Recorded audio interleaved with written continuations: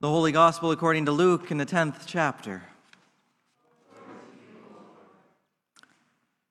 After this, the Lord appointed 70 others and sent them on ahead of him in pairs to every town and place where he himself intended to go. He said to them, "The harvest is plentiful, but the laborers are few. Therefore ask the Lord of the harvest to send out laborers into his harvest. Go on your way. See, I'm sending you out like lambs into the midst of wolves. Carry no purse, no bag, no sandals, and greet no one on the road. Whatever house you enter first, say, 'Peace to this house.' And if anyone is there who shares in peace, your peace will rest on that person. But if not, it will return to you. Remain in the same house, eating and drinking whatever they provide, for the laborer deserves to be paid.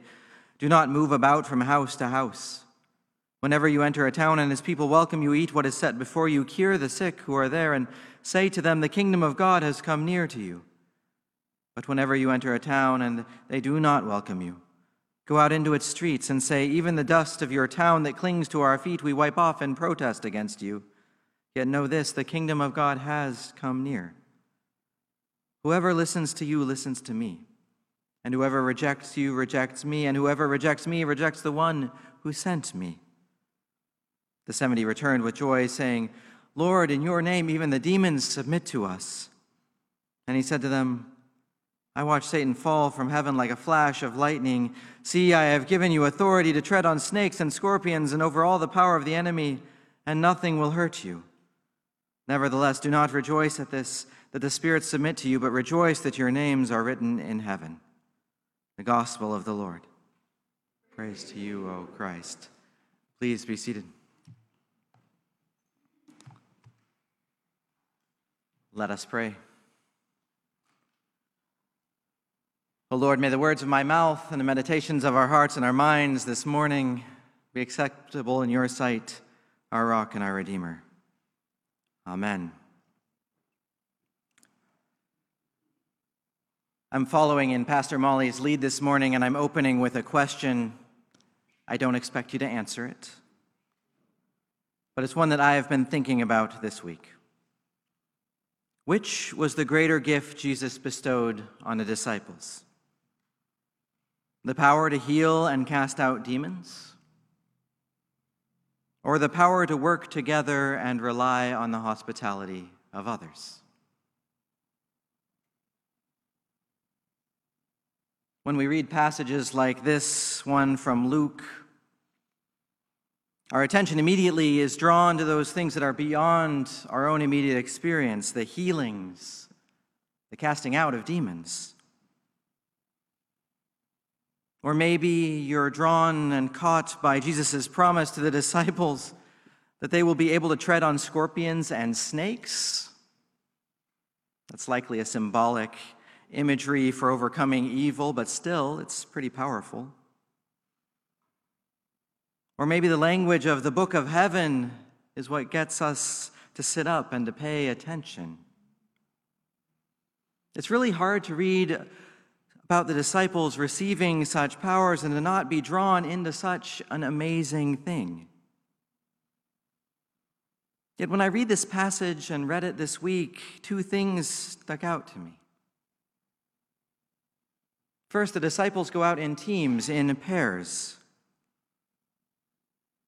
And by the way, these are not just pairs of men. All this is a group of women and men. We hear this in Luke chapter 8, that women are a big part of this too. But the first piece that stuck out to me is that they go out in teams, in pairs.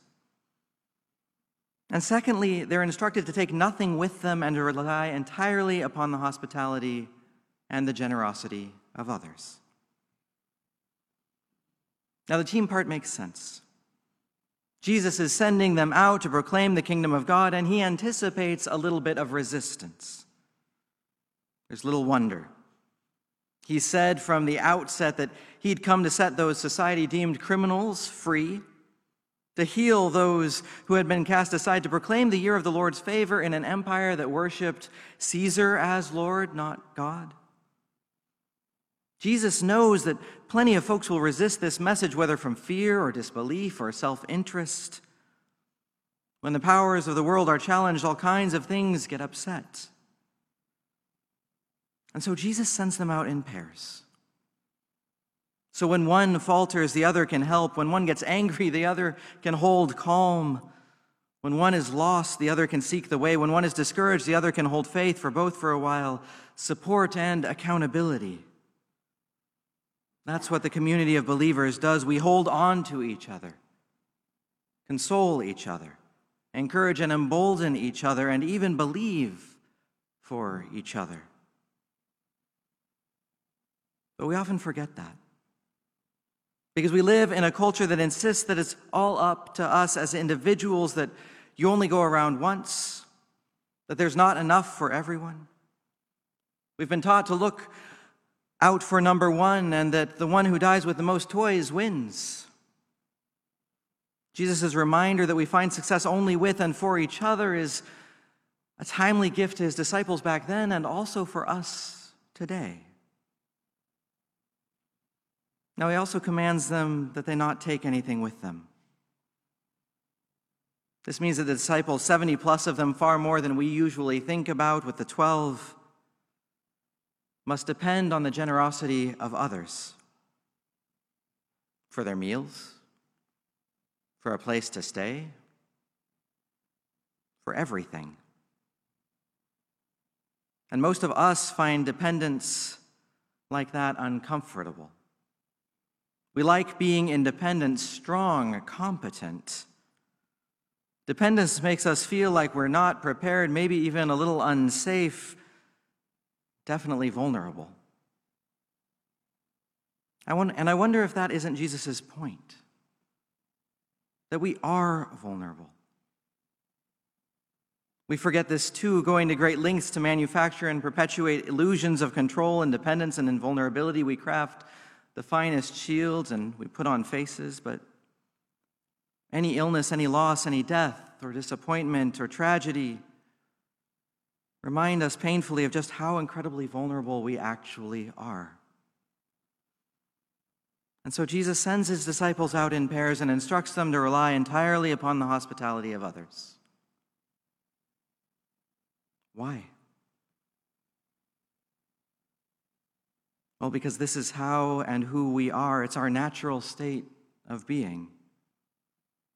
We're stronger when we stay together, and our welfare is inextricably linked to that of each other. No man, John Donne wrote, is an island. The loss of any, he went on to say, diminishes each.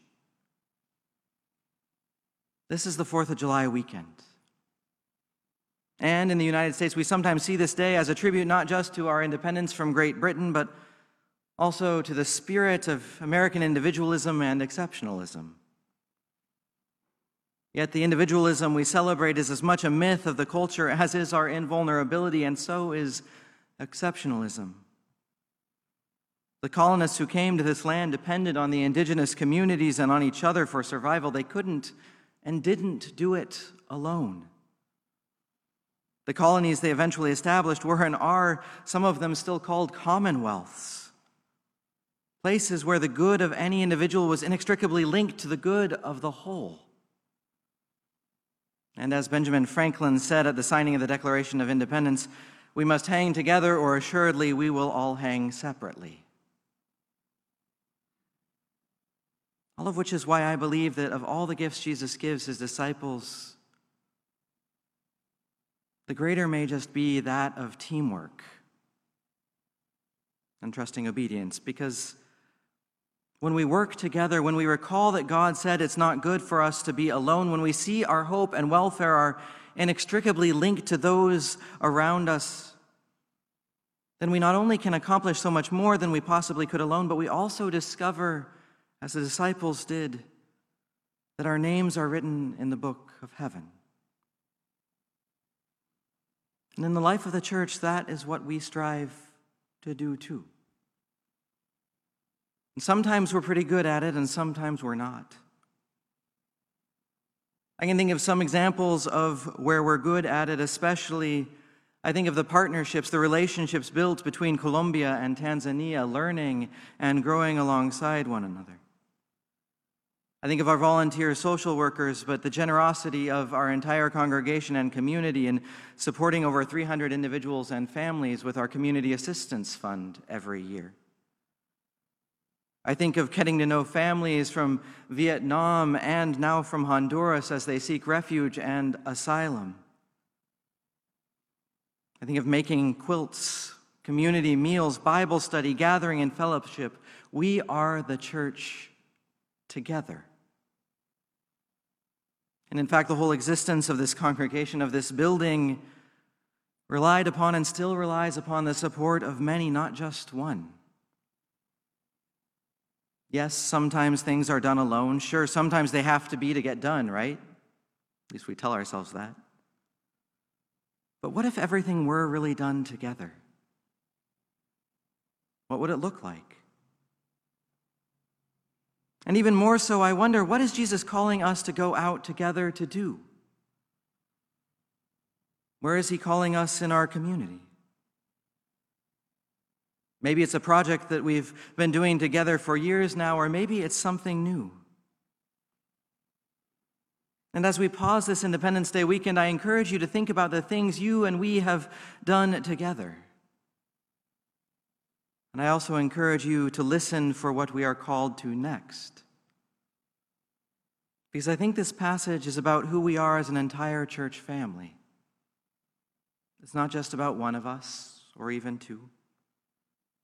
The work of the church is done in community, whether it be small groups, pairs, 70 or 100 or more. We are a team who can and do rely on one another. Donne's poem has more lines than what I shared earlier, so let me share more with you. No man is an island, entire of itself. Every man is a piece of the continent, a part of the main. If a clod be washed away by the sea, Europe is the less, as well as if a promontory were, as well as if a manor of thy friends or of thine own were. Any man's death diminishes me, because I am involved in mankind, and therefore never send to know for whom the bell tolls. It tolls for thee. Friends, let us not be diminished. Let us be vulnerable. Let us work for, as Paul says in Galatians, for the good of all.